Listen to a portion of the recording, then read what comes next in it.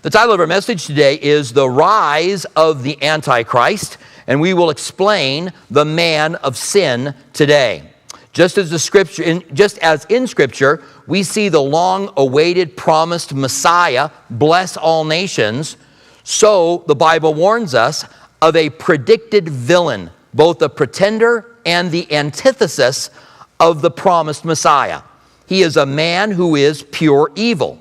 Jesus is pure righteousness. He's the most righteous, the most perfect person that has ever lived. The Antichrist is the most wicked and the most flawed person who has ever lived.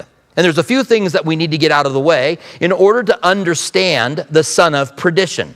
Satan, the dragon in the book of Revelation, wants to be like God. It says that in Isaiah 14:14. It says, here's Satan speaking, I will ascend above the heights of the clouds.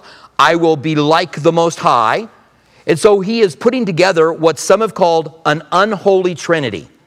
The dragon, the Antichrist, and the false prophet. Now the false prophet will also play the role of John the Baptist, kind of going before the Antichrist and getting the world prepared to be able to receive what the Antichrist is going to do. But these three are the ones that we're going to meet in chapters 12 and in chapter 13 as well. Now, the Antichrist is referred to in Scripture in four different ways. We could say there are four aspects in which the Bible talks about the Antichrist. And this is why we get confused over the issue of the Antichrist, because we don't understand these aspects. So this is very important. First of all, the Antichrist is synonymous with the last days world empire or his kingdom. The Bible could be talking about the beast, talking about the empire, or talking about the beast and talking about the individual, or talking about the beast and talking about both of them. In the same way that Hitler was synonymous with the Third Reich or with Nazi Germany. You could talk about the atrocities of Nazi Germany and you're talking about the atrocities of Hitler. If you talk about the atrocities of Hitler, you're talking about the atrocities of the Third Reich. They're all connected together. So the Bible does that. The Bible and the Antichrist is going to have great atrocities, but in the time that he is ruling, when he gets his reign, he is going to have great atrocities, and the Bible refers to his kingdom and him synonymously. And so just understand that, and it will save some confusion. What happens is that people argue. Is he talking about the kingdom or is he talking about the Antichrist? When in reality, he's talking about both of them. They're both being brought up. He's not just talking about one or the other. Number two, the spirit of the Antichrist is already here. The Antichrist may be alive, but the spirit of the Antichrist, you and I run into all of the time. It is the spirit that's in the world. In 1 John 4:3, it says, every spirit that does not confess Jesus Christ has come in the flesh is not of God. And this is the spirit of Antichrist, which you have heard was coming and now is already in the world.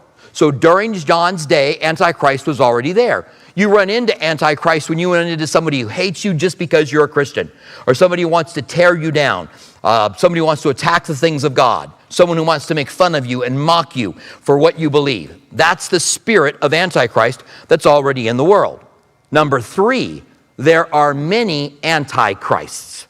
There's not just the Antichrist. When we talk about the Antichrist, we're talking about the son of perdition, that man at the end of the age, which will be here when Jesus returns and destroys him in the brightness of his coming. But in 1 John 2:18, it says, little children, it is the last hour. And as you have heard, the Antichrist is coming. Even now, many antichrists have come, by which we know that it is the last hour. Now, some have pointed out that Jesus said, only my Father in heaven knows when I'm going to return, not even the angels of heaven. Now, since Satan is a fallen angel, he doesn't know when God's going to return. Now, I assume he's pretty good at the signs of the times, but also he may be a bit confused. And it could be, and this has been suggested, whether or not it's true, I don't know, but that he has someone waiting in the wing, or he is moving in the lives of powerful people, putting them into a position that if the last days comes, he's got somebody ready to possess and to enter into that situation. It could explain a lot of people in history. It could explain Hitler. Hitler was so much like the Antichrist. If you were alive during the days of World War II, or maybe you were, I guess, possible? Yeah, but definitely possible, right? If you were alive during those days and you knew the Bible, you might think, if it was happening today, if I was teaching and this was 1942, I would be like, it's the end, folks. Get ready, because Jesus is coming back. Because you got Hitler attacking the Jews, and we've seen that happens here, right, in the book of Revelation. That was the last chapter. And so he's got people that are always prepared and always ready. Now, there's not a passage that tells us that, but the thinking is that he doesn't know when it's all going to happen, but God does. God knows exactly who that man is going to be and who that Antichrist will be. So there are many Antichrists. Finally, there will be an ultimate Antichrist. There will be that final man that will take the role of the one who stands and tries to be exactly like Christ. 2 Thessalonians 2, 3, and 4 says, "Let no one deceive you by any means, for that day will not come unless the falling away comes first." Somebody had told the Thessalonians that they were in the tribulation period. And so Paul writes them a letter and says, don't be deceived. That's even a letter from us. For the day will not come unless the falling away comes first. Now, the falling away may be the great apostasy. We may be seeing that in our day with a lot of Christians deconstructing their faith. That may be the great falling away. Some believe it's the gathering of the saints together with the Lord in the air. The word is apostasia. It could also mean gathering, or leaving. So some believe that that's what the great falling away is. But then it says, and the man of sin is revealed. Now, it doesn't say the man of sin has to come first before the tribulation period. It says the man of sin will be revealed. In other words, if you're in the tribulation period, then you're going to know who the Antichrist is. So the people will tell me today, well, we're in the tribulation period. There are people that believe that the tribulation period started in 2017 because of the sign of the woman in the sky. We talked about that in chapter 12 as well. And they have events that they talk about being events in the book of Revelation. The problem is, who's the Antichrist? And don't tell me Biden, don't tell me Trump. Okay? These are the political leader, right? The Antichrist is a political leader. But who fits the bill of the Antichrist? So the falling away will come first, and then the Antichrist will be revealed. This is what it says about him. The man of sin, the son of perdition, who opposes and exalts himself above all that is called God and that is worshipped, so that he sits as God in the temple of God, showing himself that he is God. So the Antichrist is acting like the Messiah. He's acting like Christ incarnate. He's sitting as if he's God. He's saying, I am God come to earth. That's what people believe about the Antichrist. And that's the ultimate spirit of the Antichrist. Jesus was God incarnate. The Antichrist will try to be like and make people think that he is God incarnate. And there's an event here that we're going to see that really brings people to that place. Now, again, we are in a parenthetical section of the book of Revelation. We're just getting information for the players that are involved. The dragon, the Antichrist, and the false prophet in these last two chapters. So we pick up the action, as it were, in Revelation chapter 13, verses 1 through 8. It says, Then I stood on the sand of the sea. This is a continuation of the battle that had taken place where the dragon was trying to devour the child who was born by the woman and who turned his attention to the rest of the followers of God, which would be the tribulation saints. So then I stood on the sand of the sea, and I saw a beast rising up out of the sea, having 7 heads and 10 horns and 10 crowns, and on the heads were a blasphemous name. Now, this is the beast. This is the last world government. This is the confederation of 10 nations around the world that will be run by the Antichrist. And it is the Antichrist. it is both of them spoken of here together, rising up out of the water. Notice how much the beast is like Satan, right? So he has 7 heads, 10 horns, and 7 heads, 10 horns, and 10 crowns. Now let's read Revelation 12:3 of the description of the dragon. And another sign appeared in heaven. Behold, a great fiery red dragon, having 7 heads, 10 horns, and 7 diadems on his head. Now the word diadems is crown, and this drives me crazy because I looked up the words and they're the same. I thought, why did the King James Bible say diadems for the dragon and crowns for the Antichrist? So I thought there was going to be something in the word, and I go back and they're the exact same word, translated diadems in one place and crowns in the other. But they look like one another, and they're meant to look like one another. The Antichrist is like the devil. He's a liar. He came to kill, to steal, and destroy. He's been a liar from the beginning. All of these are true about the Antichrist. Everything that people see, everything they fall in love with. And Satan doesn't appear as the dragon. He appears, the Bible says, as an angel of light. So people are deceived by him. Like they're going to be deceived by the Antichrist. They're going to receive the Antichrist, and they're going to worship the dragon that gives its power to the beast. Now verse 2. Now the beast which I saw was like a leopard. His feet were like the feet of a bear. His mouth like the mouth of a lion. And the dragon gave him his power, his throne, and his great authority. So everything comes from Satan. This man is empowered by the devil. His power, his throne, and his authority. Now what is this leopard, the bear, and the lion? We get this from the book of Daniel. In Daniel, the lion is the empire of Babylon. The bear is the Persian empire. The leopard is the Greek empire. So let me break this down. So the leopard was the Greece empire of Alexander the Great.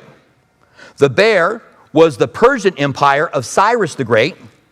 The lion was the Babylonian empire of King Nebuchadnezzar. And the beast, which looks like all of these world powers. What did all these have in common? They were all older world powers. So the beast is both Roman and the revived Roman Empire. So when Nebuchadnezzar had a dream, and none of his wise men could tell him the dream. And he was like, I'm not going to tell you what my dream is so you can interpret it, because we could all make up something to interpret dreams, right? But he goes, you're going to tell me my dream, and then interpret it for me. And so Daniel goes and prays that God would reveal to him the dream. And he revealed him the dream. And the dream is given. It says in Daniel 2:38 and 44, you, O king, are the King of kings. For the God of the heaven has given you your power, strength, and glory. And wherever children of men dwell, and the beasts of the field and the birds of the heaven, he has given them to your hand, and has made you a ruler over all of them. You are as the head of gold. So in his dream, he saw a statue, a head of gold, a breast and arms of silver, a waist of bronze or brass, and legs of iron, and toes of clay and iron. So Nebuchadnezzar is the lion, and he is the head of gold. Then he goes on to say to him, let me see where I was at here. You're this head of gold, but after you shall arise another kingdom inferior to yours.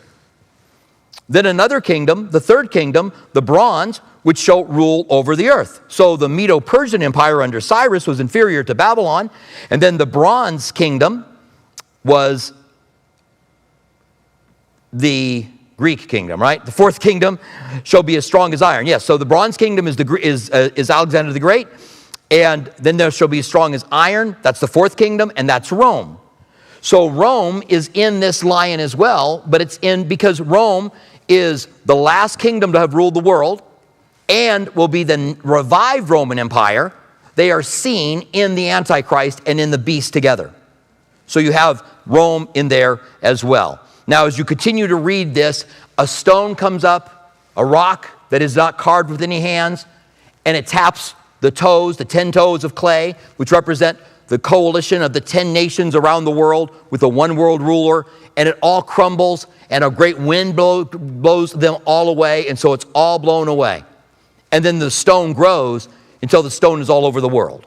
And so the stone is Christ, who will one day rule all of this world. So God gave power to Nebuchadnezzar.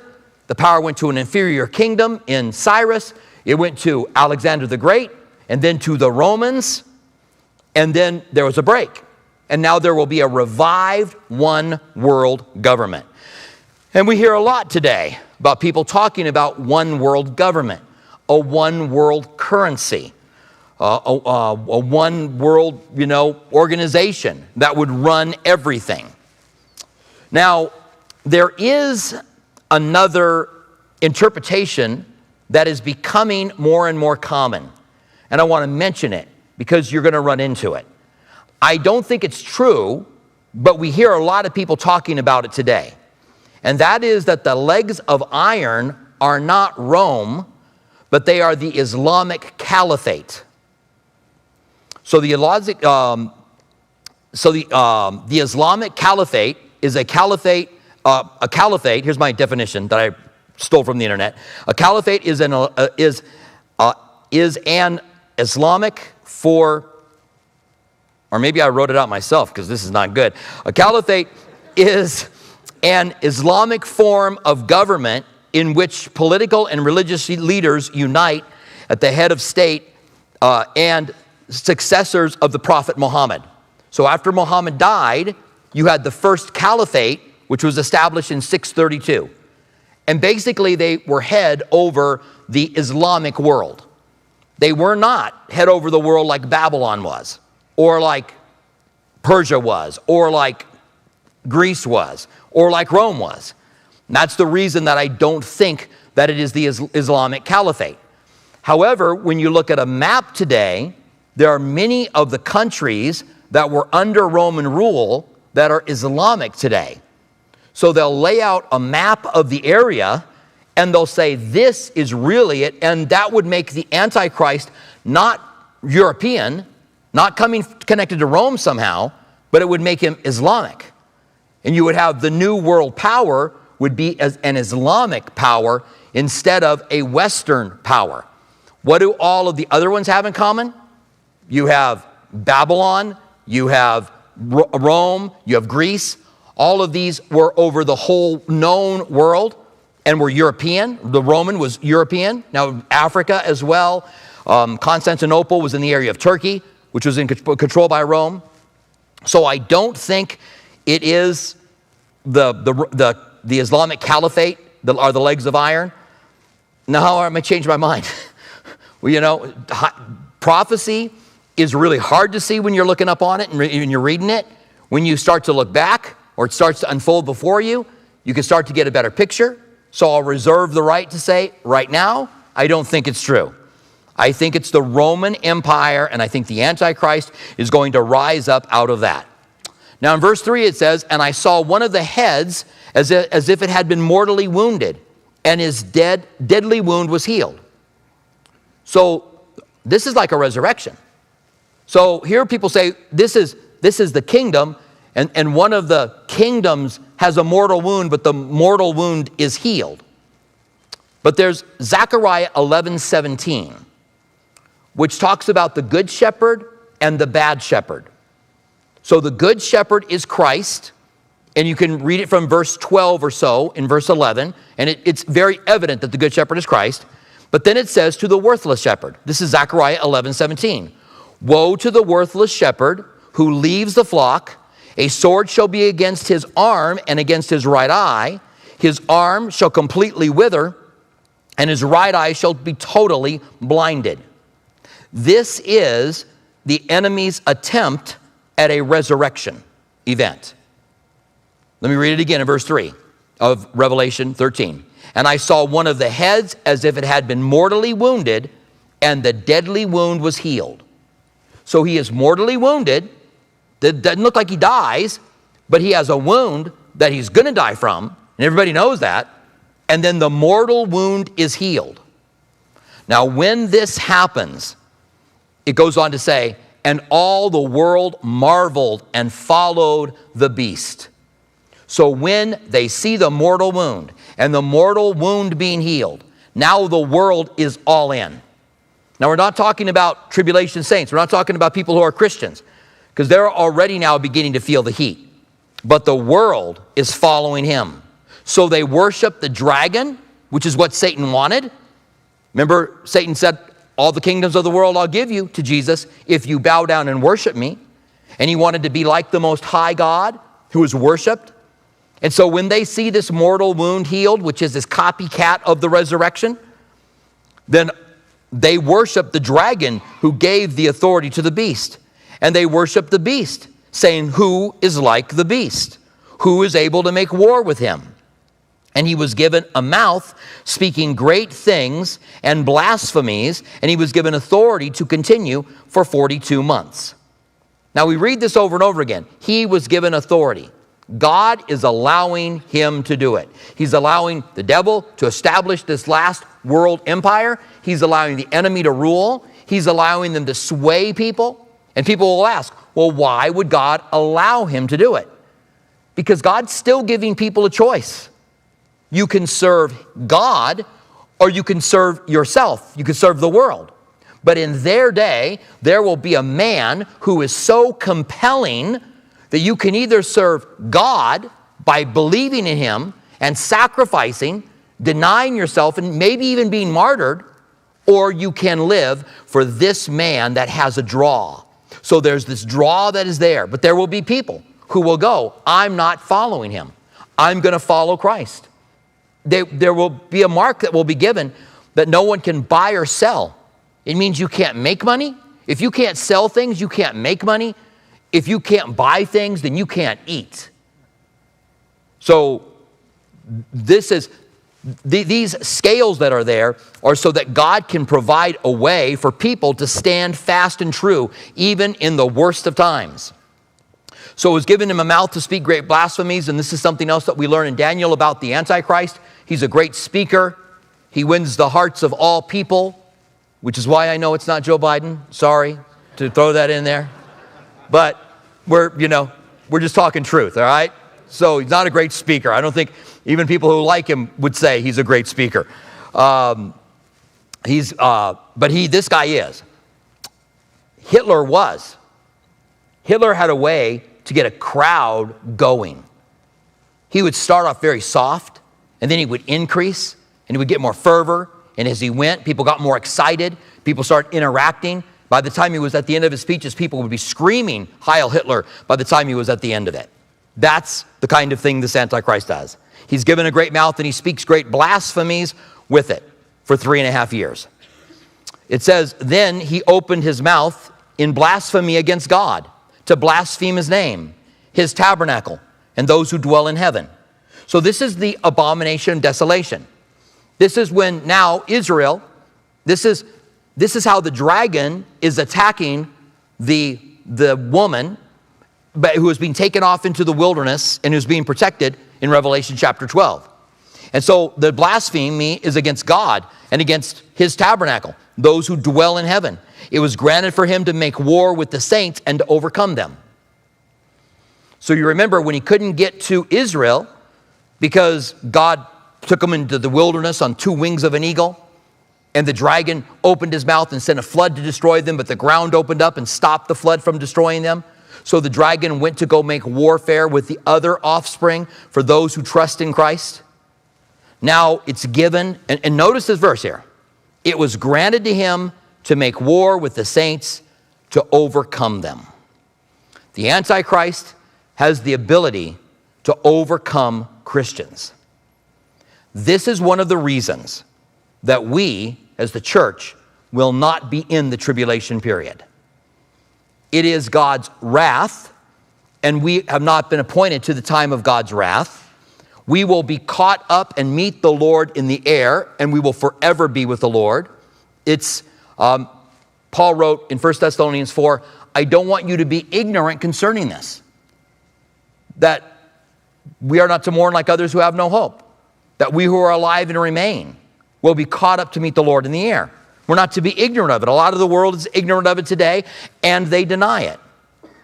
This is why Revelation 3:10 cannot mean to keep you through the tribulation.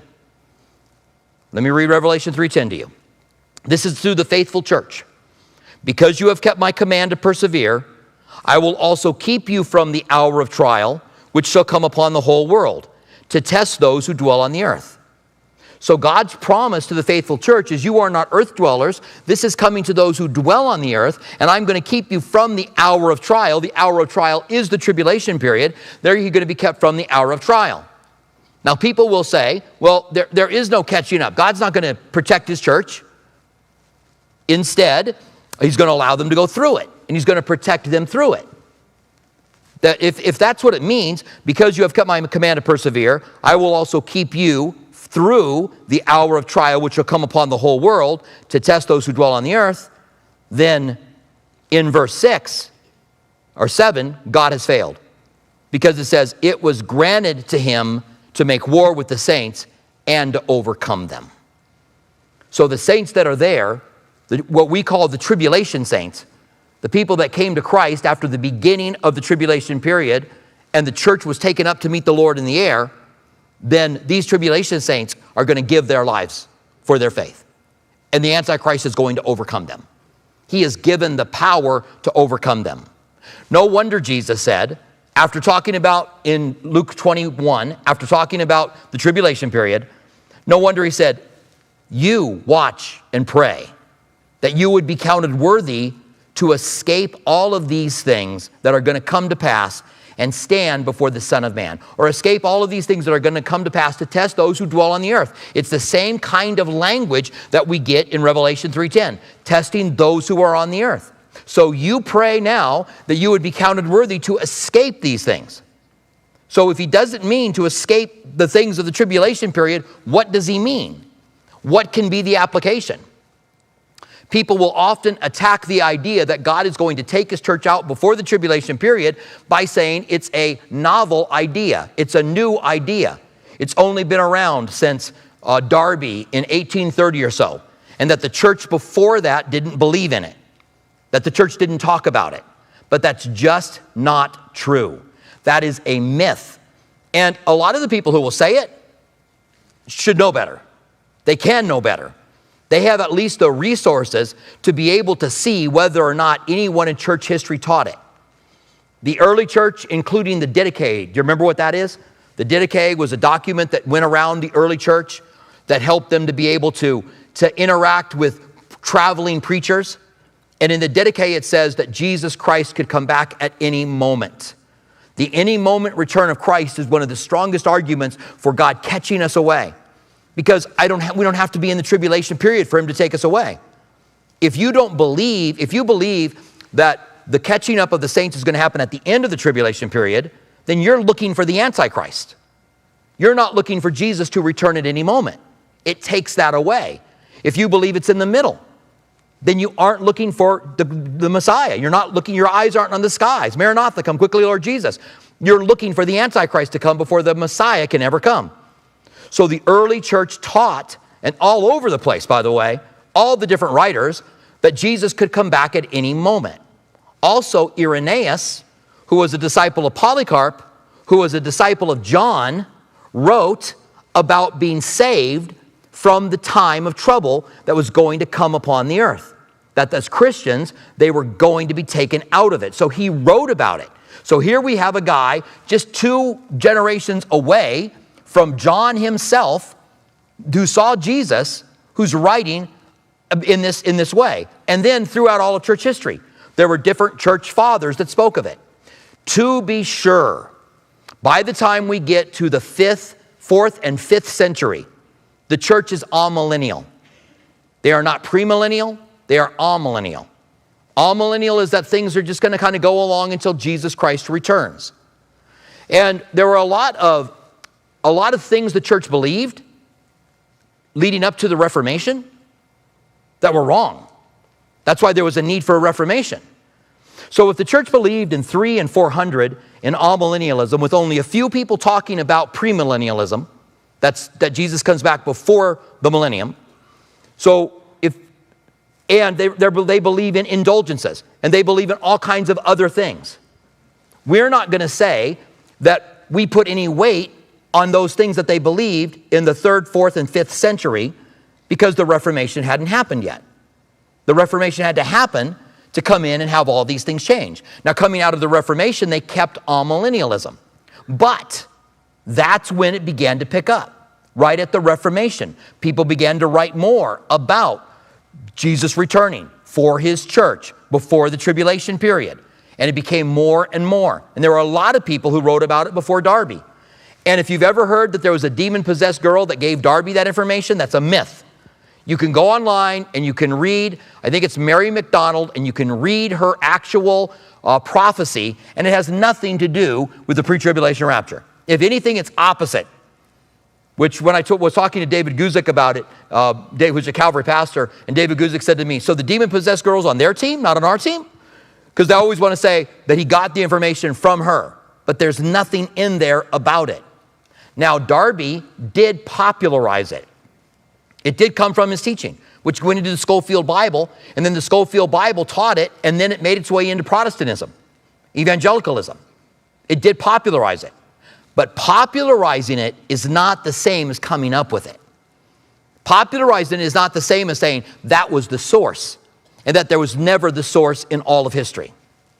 I just want to bring that up because I hear people do this all the time. They'll say, you know, there's no such thing as a rapture. It was a thing with Darby and none of the church fathers taught it. First of all, saying none of the church fathers taught it is like saying it's an argument from silence to some degree. Because have you sat down and really looked over all of the church fathers? There are portions of the church fathers' writings that are still being discovered today. It's like archaeology. You don't know what you're going to find. And so we're having all kinds of discoveries, and there are some things coming out that were written in Latin now that are revealing again that they taught the pre-tribulation rapture, that the church was going to be gathered up before the tribulation period. So you just can't say nobody talked about it before 1800, so it's not true. It's a novel idea. It's a new idea, so it's not true. It's an old idea. It's a historical idea that was lost in the amillennialism and a lot of other things that were lost that had to be restored through the Reformation. That's what the Reformation was all about. They just didn't restore eschatology. Am I running out of time now? All right. So this can't be true because the Antichrist overcomes the saints. And then it says, an authority was given to him over every tribe, tongue, and nation. He is the ruler of the world. He is the one world ruler. And all who dwell on the earth will worship him, because he sets himself up as God, whose names have not been written in the book of life of the Lamb slain from the foundations of the world. So there's a book of life. And you as a Christian, your name is in the book of life. And if your name's not in the book of life, then you're going to worship the Antichrist. So it's just one or the other. Now, some will say the Lamb's book of life means that God chose people before the foundations of the world to be saved or lost. That God unilaterally chose people to be graced and you can't resist the grace, or unilaterally chose you to be damned and you can't resist being damned, or you can't change that. But God has foreknowledge. And if God knows that you would follow him, he can write your name from before the foundations of the world. Now, this is another area that's mocked. It's funny to me that someone could mock something like the foreknowledge of God. Does God know what's going to happen? And by the way, there are those who hang on to the idea of irresistible grace and limited atonement so much that they believe that God doesn't have foreknowledge. They'll deny the foreknowledge of God. So they'll say things like, God looked down the long tunnel of time and he saw that you were going to give your life to Christ. And so he came back through the tunnel and he wrote your name down in the Lamb's. So they're mocking, right? Well, that's not how we thought it could happen at all. We don't think God was up in heaven looking down the long tunnel of time. Yeah, what's Robert gonna, 14-year-old Robert gave, no, yes he did. He gave his life. I'm writing his name down in the Lamb's book of life. To God, time is happening now. To God, he knows. He's not looking down any tunnel. You mock it all you want, but you're not mocking, you're really not mocking the belief that we have a genuine choice, that God has given us free will, true free will, and we can either follow him or not. So that if you are lost here today, you can follow Christ. There are some Christians who believe that you can't, that if you're lost and God hasn't chosen you, you can't be saved. Now, God will choose you and you will choose him, but there are people that God chooses who don't choose him back. But everyone who comes to Christ will be drawn to God. God draws a lot of people that don't come to him. Nevertheless, God's foreknowledge is God's foreknowledge. Mock it all you want. And God knows who are his because he knows. He knows everything before it happens. He knows the future. And so whom God foreknew, he also predestined. God knew that you would believe by faith. And so he wrote your name down in the Lamb's Book of Life. And my name has been written there since before the foundations of the world, which is kind of an exciting thing. Your name as a believer has been written there since before the foundations of the world because your God knows you so well. So it says that anybody whose name was written in the book would worship the beast. And then he says this, and this is wrapping it up. This is the application. If anyone has an ear, let him hear. He who leads into captivity shall go into captivity. He who kills with the sword must be killed with the sword. Here is the patience and the faith of the saints. He's saying God's going to judge people for what they do. And God's judgment will be weighted to what they did. He who leads into captivity will be taken into captivity. He who kills with the sword will be killed with the sword. God's judgment is fair. Jesus told a parable where he talked about people being in hell and some being beaten with few stripes and some being beaten with many stripes. Not everyone is going to be treated the same in all of eternity. Before we get out of the book of Revelation, we're going to have a teaching on hell. The long-promised teaching on hell we're going to finally have here in the book of Revelation. And we're going to talk about what the Bible says it is. But it's going to be fair. And he's not going to treat everybody the same. And again, I think people have lent themselves to this idea that everybody's going to be tormented in hell the same. That God's going to fillet your flesh for all of eternity.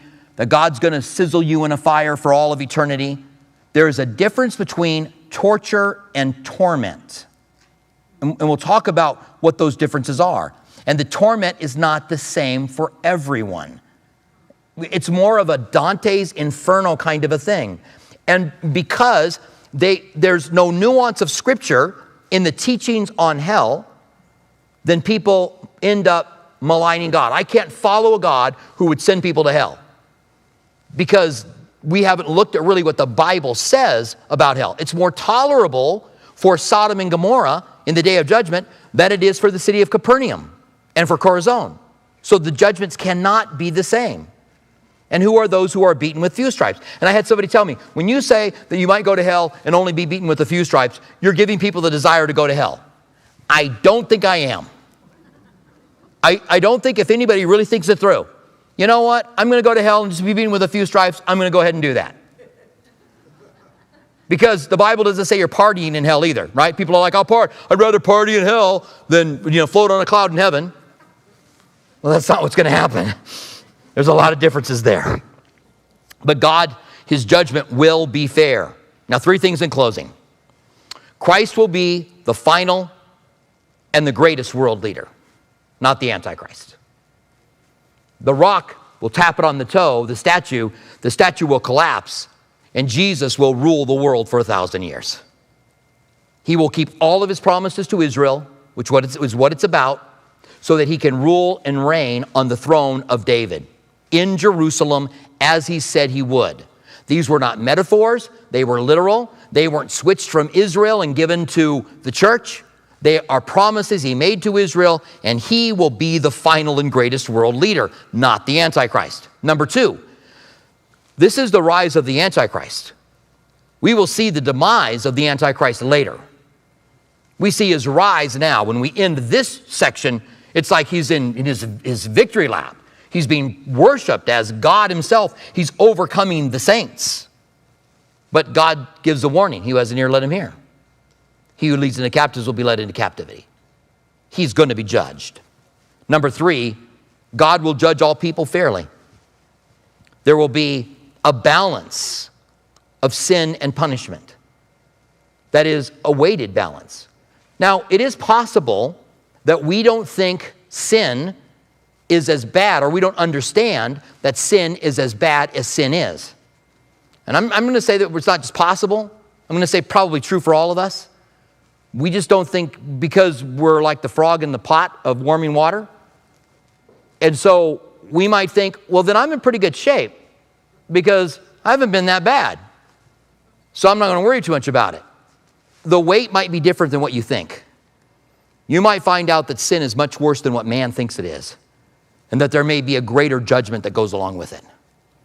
It will be fair. God will be just in what he does. He cannot be unjust. And I'm not saying that God did it, so it must be fair. That's not what I'm saying. That's not my argument. My argument is that God will be fair. In the end, if you don't follow him and you don't serve him and you end up standing before him, he's going to be fair. But search your heart. Is there sin in your life? Have you been self-seeking? Have you sought yourself? Have you over what you should be doing for other people? Can you honestly say, I can stand before God and I'm not worried about it? I've heard people say that, and then I go, well, you really don't have an understanding of what sin is or how bad sin is. But it will be fair. Stand with me, would you? And let's pray together. Father, thank you that we see here in this chapter the final world kingdom, the final world empire. Thank you that you speak to us about what's going to take place, and that we can trust in you, that if our eyes are on the skies, Lord, we're looking for you, like the early church that spoke of Christ coming back at any moment and used the word Maranatha, come quickly, Lord Jesus.